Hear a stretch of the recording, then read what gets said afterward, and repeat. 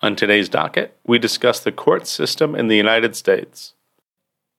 This is part 3 of a 3-part series looking at the American court system. In the first 2 episodes, we looked at an overview of the court system, as well as how it works in the state courts in general, in one state, Florida, specifically. Now we're going to look at the federal court system, the federal judiciary.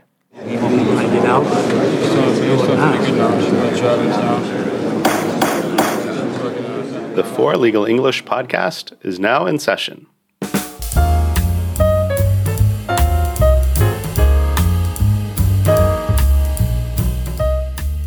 Welcome to the For Legal English podcast.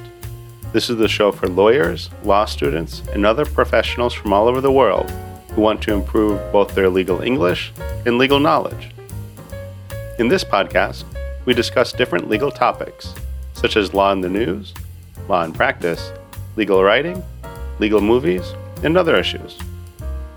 This podcast does not constitute legal advice. If you need legal advice, consult an attorney. You can check out our blog articles, available courses, and the show notes for this episode on our website. That's 4 as in the number 4, Legal English, no spaces or dashes.com. forlegalenglish.com. I am Timothy Barrett, your host. I'm a former practicing attorney from the United States, more recently a law professor in Tbilisi, Georgia, and currently an author and podcast host, among other things.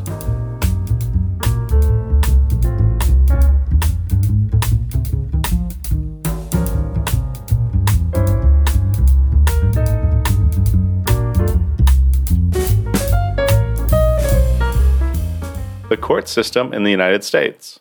This is part 3, law in practice. The federal court system. So let's look at the federal judiciary. We'll start by looking at the U.S. Constitution itself. Article 3, Section 1 says, quote, "The judicial power of the United States shall be vested in one Supreme Court, and in such inferior courts as the Congress may from time to time ordain and establish. The judges both of the Supreme and inferior courts shall hold their offices during good behavior, and shall at stated times receive for their services a compensation which shall not be diminished during their continuance in office." Close quote. So that section from Article 3 of the U.S. Constitution outlines the setup of the federal judiciary, and kind of provides a couple of key features. One, that we do have a Supreme Court. And it's interesting, in the original, Supreme is not capitalized, it's the lower S. But of course, now it's a specific court. We would usually have capital S and capital C. And Congress has established 2 other layers, the court of first instance, second instance, and the third instance. But theoretically, they could get rid of the circuit courts, the Court of Appeals or anything like that. That is one of the powers of Congress. But they can't get rid of the Supreme Court. And judges in the federal judiciary have lifetime appointments, and their pay cannot be reduced. Now, why do you think that is? Maybe you're familiar with this system already, but why do you think that 240 years ago, they kind of came up with this idea? Well, it was in response to the British. They didn't like how, during the time of the Revolution or before the Revolution, that judges would come and go as the king pleased.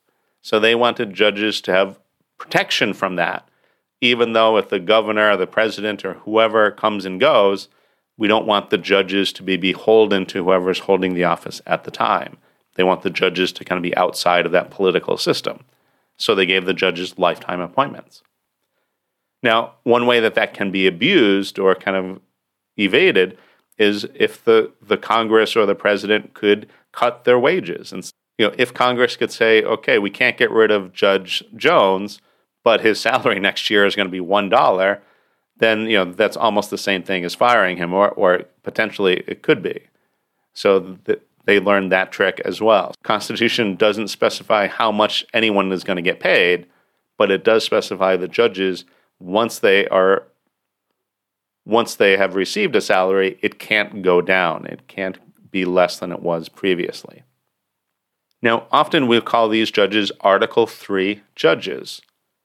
Article 3 being the section of the Constitution that deals with the judiciary, as opposed to an Article 1 judge. Article 1 in the Constitution specifies the powers of Congress. So there are some courts or quasi-courts, semi-courts that are set up by Congress, but are not U.S. courts, that are not part of the Article 3 court system. The big example of this would be immigration courts. So if you're in immigration court, you would still call the person in charge judge, but they're an Article 1 judge. They're not an Article 3 judge. So their power is not from Article 3 of the Constitution, but Article 1 of the Constitution, from Congress. They're usually appointed by the president. I think most of the time they have a 10-year term, not lifetime. So Article 1 judge is quite different than an Article 3 judge.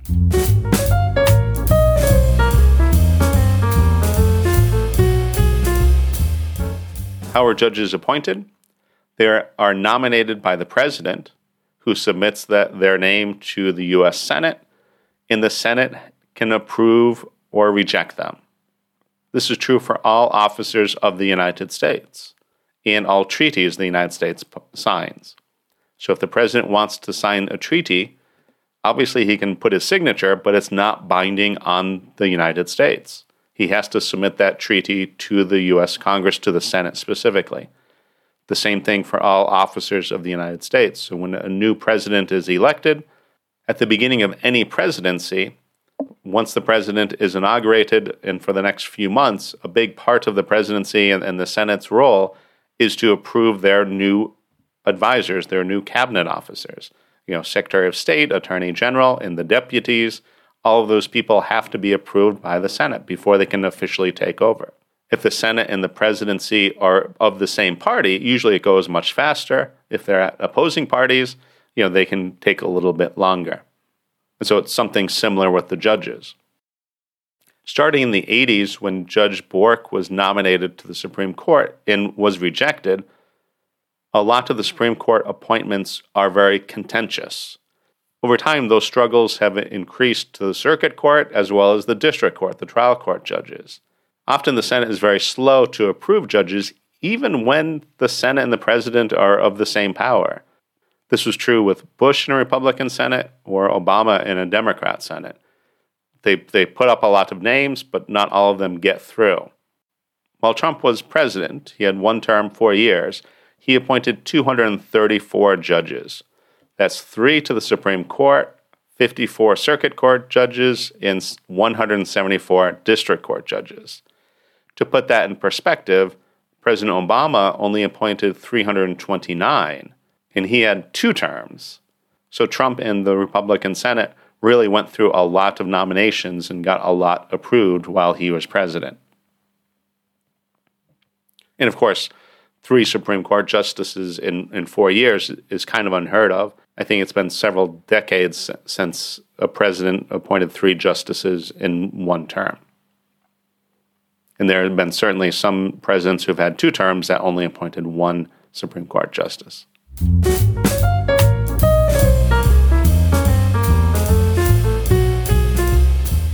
Another important concept with judges are senior judges. When a judge is appointed, they're appointed for life, but they don't have to stay on the bench for life. They can retire. They do have a system where they can actually kind of semi-retire. The judge will retire, so then there's a vacancy on the court, so that the president can nominate somebody else and somebody else can fill that seat. But that retired judge can still hear cases. And so they can decide, how many cases they want to hear, how busy they want to be, or maybe they want to take a few months off here and there, or they just want to work a few days a week, or what kind of cases they want to work. But often senior judges will stay active on the bench. They will still hear cases, even though they're in the retirement range.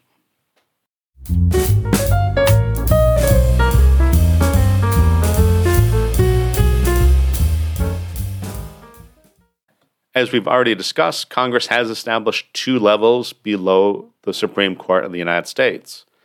If we look at it from the court of first instance, we call that the district court. The court of second instance is the Circuit Court of Appeals. sometimes just called the appellate court or the circuit court. In the court of third instance is the Supreme Court of the United States. And sometimes they'll abbreviate this SCOTUS, SCOTUS. Now, who has jurisdiction? How do we determine which court to file a new claim? Because we have this dual system. We have state courts and we have federal courts. So if you can imagine a Venn diagram where two circles, but kind of in the middle, they overlap. There are some cases that maybe have exclusive state jurisdiction. So these are matters between people within that state. They're not really subject to federal jurisdiction for one reason or another. The other circle would be exclusive federal jurisdiction. So there are some things set up by the Constitution, such as admiralty, bankruptcy, antitrust, copyright laws, patents, those types of things. Any suit against the United States, so if you're filing a claim against the United States, or if the United States is filing a claim against a person or a company, those all have exclusive federal jurisdiction. They have to go to federal court. And then there are some cases that might have concurrent jurisdiction. So it could go to federal court or it could go to state court. And these are maybe federal questions or diversity of citizenship cases. Someone from Florida is suing someone from New York. They could file it in Florida or in New York, but the defendant sometimes has the right, depending on the circumstances, to remove that case from the state court and take it to federal court. And under the Constitution, we can imagine the powers to the government are something similar to this type of Venn diagram, where we have some powers are supposed to be reserved for the state governments, some powers are delegated to the national government, the U.S. government, but yet there's that kind of overlapping of shared or concurrent powers.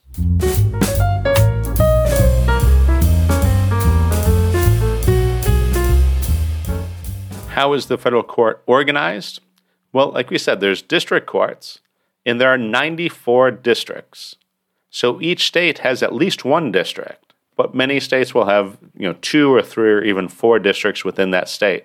Because of the population within that state, they'll have more than one district within the state. For example, New York has the Northern District, the Southern District, the Eastern, and the Western District. There are 677 district court judges. The district court is the trial court. They will handle jury trials and bench trials. And often district courts will also use magistrates to help the judge. We talked a little bit about magistrates in episode 20. So if you're interested about those, you can learn more about those in that episode. And the district court judge can assign certain decisions, certain matters to the magistrate to maybe investigate, hold a hearing, hold an evidentiary hearing, and then make a determination and submit that to the district court. And the district court judge is free to accept it or reject it, of course.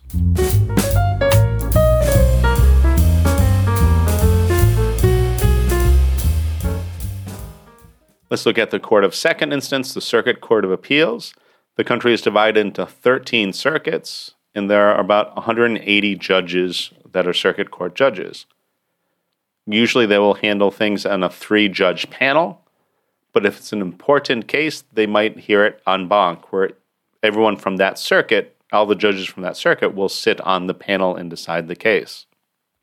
So after a case is decided by a 3-judge panel in the circuit court, a party could appeal to the Supreme Court of the United States or to the Circuit Court of Appeals again, asking for an en banc panel to hear it. The circuit court will hear appeals from the district court, and any decisions are binding on the district courts within that circuit, unlike most state courts, which may be binding on all courts in the state. So let's move on to the Supreme Court of the United States.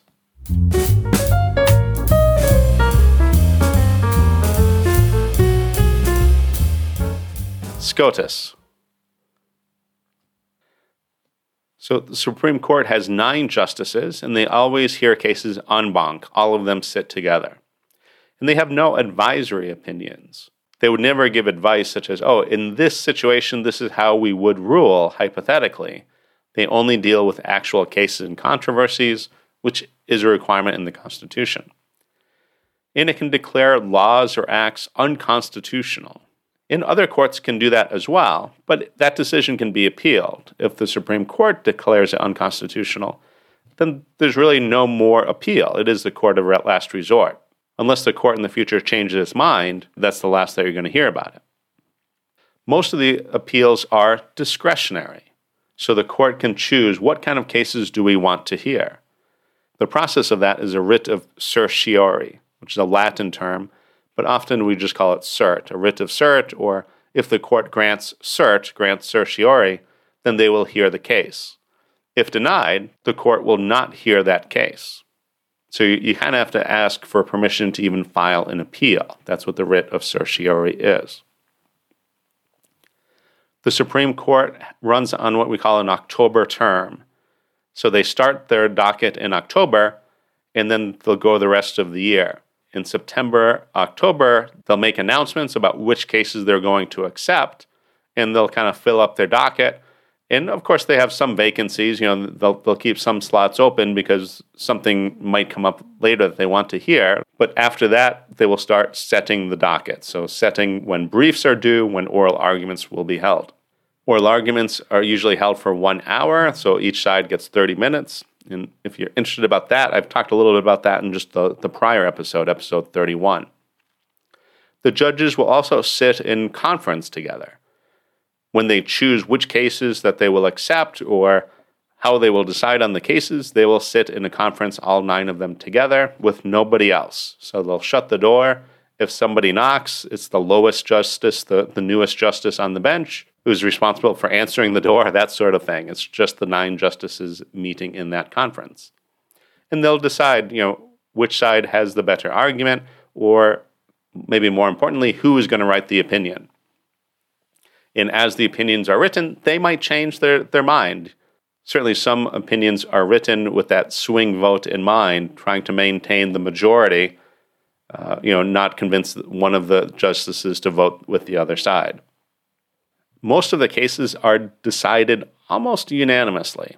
I'm looking at the docket from 2020, so this is 3 years ago now, but there were 67 cases, and 29 cases were decided unanimously. There was no dissent, and 10 cases were decided with just 1 dissent, so 8-1 or 7-1.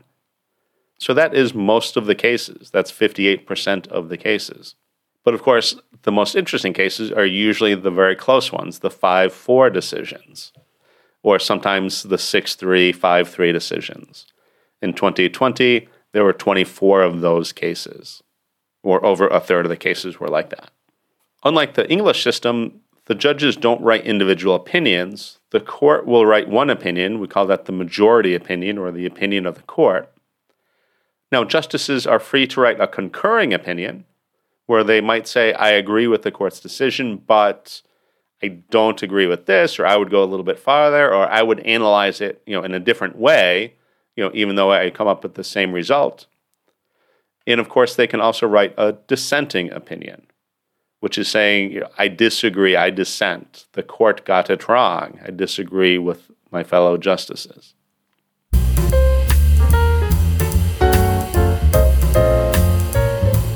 What questions do you have about today's episode? You can post those questions or any comments on the show notes. This is a great way to practice and improve your legal English skills. You can go to the website 4, as in the number 4, Legal English, no spaces or dashes, .com. 4legalenglish.com. You can check out our blog articles and show notes for this episode, and check out the episode quizzes. It would be fantastic if you could subscribe and give us a review. If you could leave us 5 stars and a nice comment, it would really help the algorithm and other people to find our podcast. If you leave a great review, I might even read it on the air. So start writing. The 4 Legal English podcast is adjourned. Don't miss the next docket call.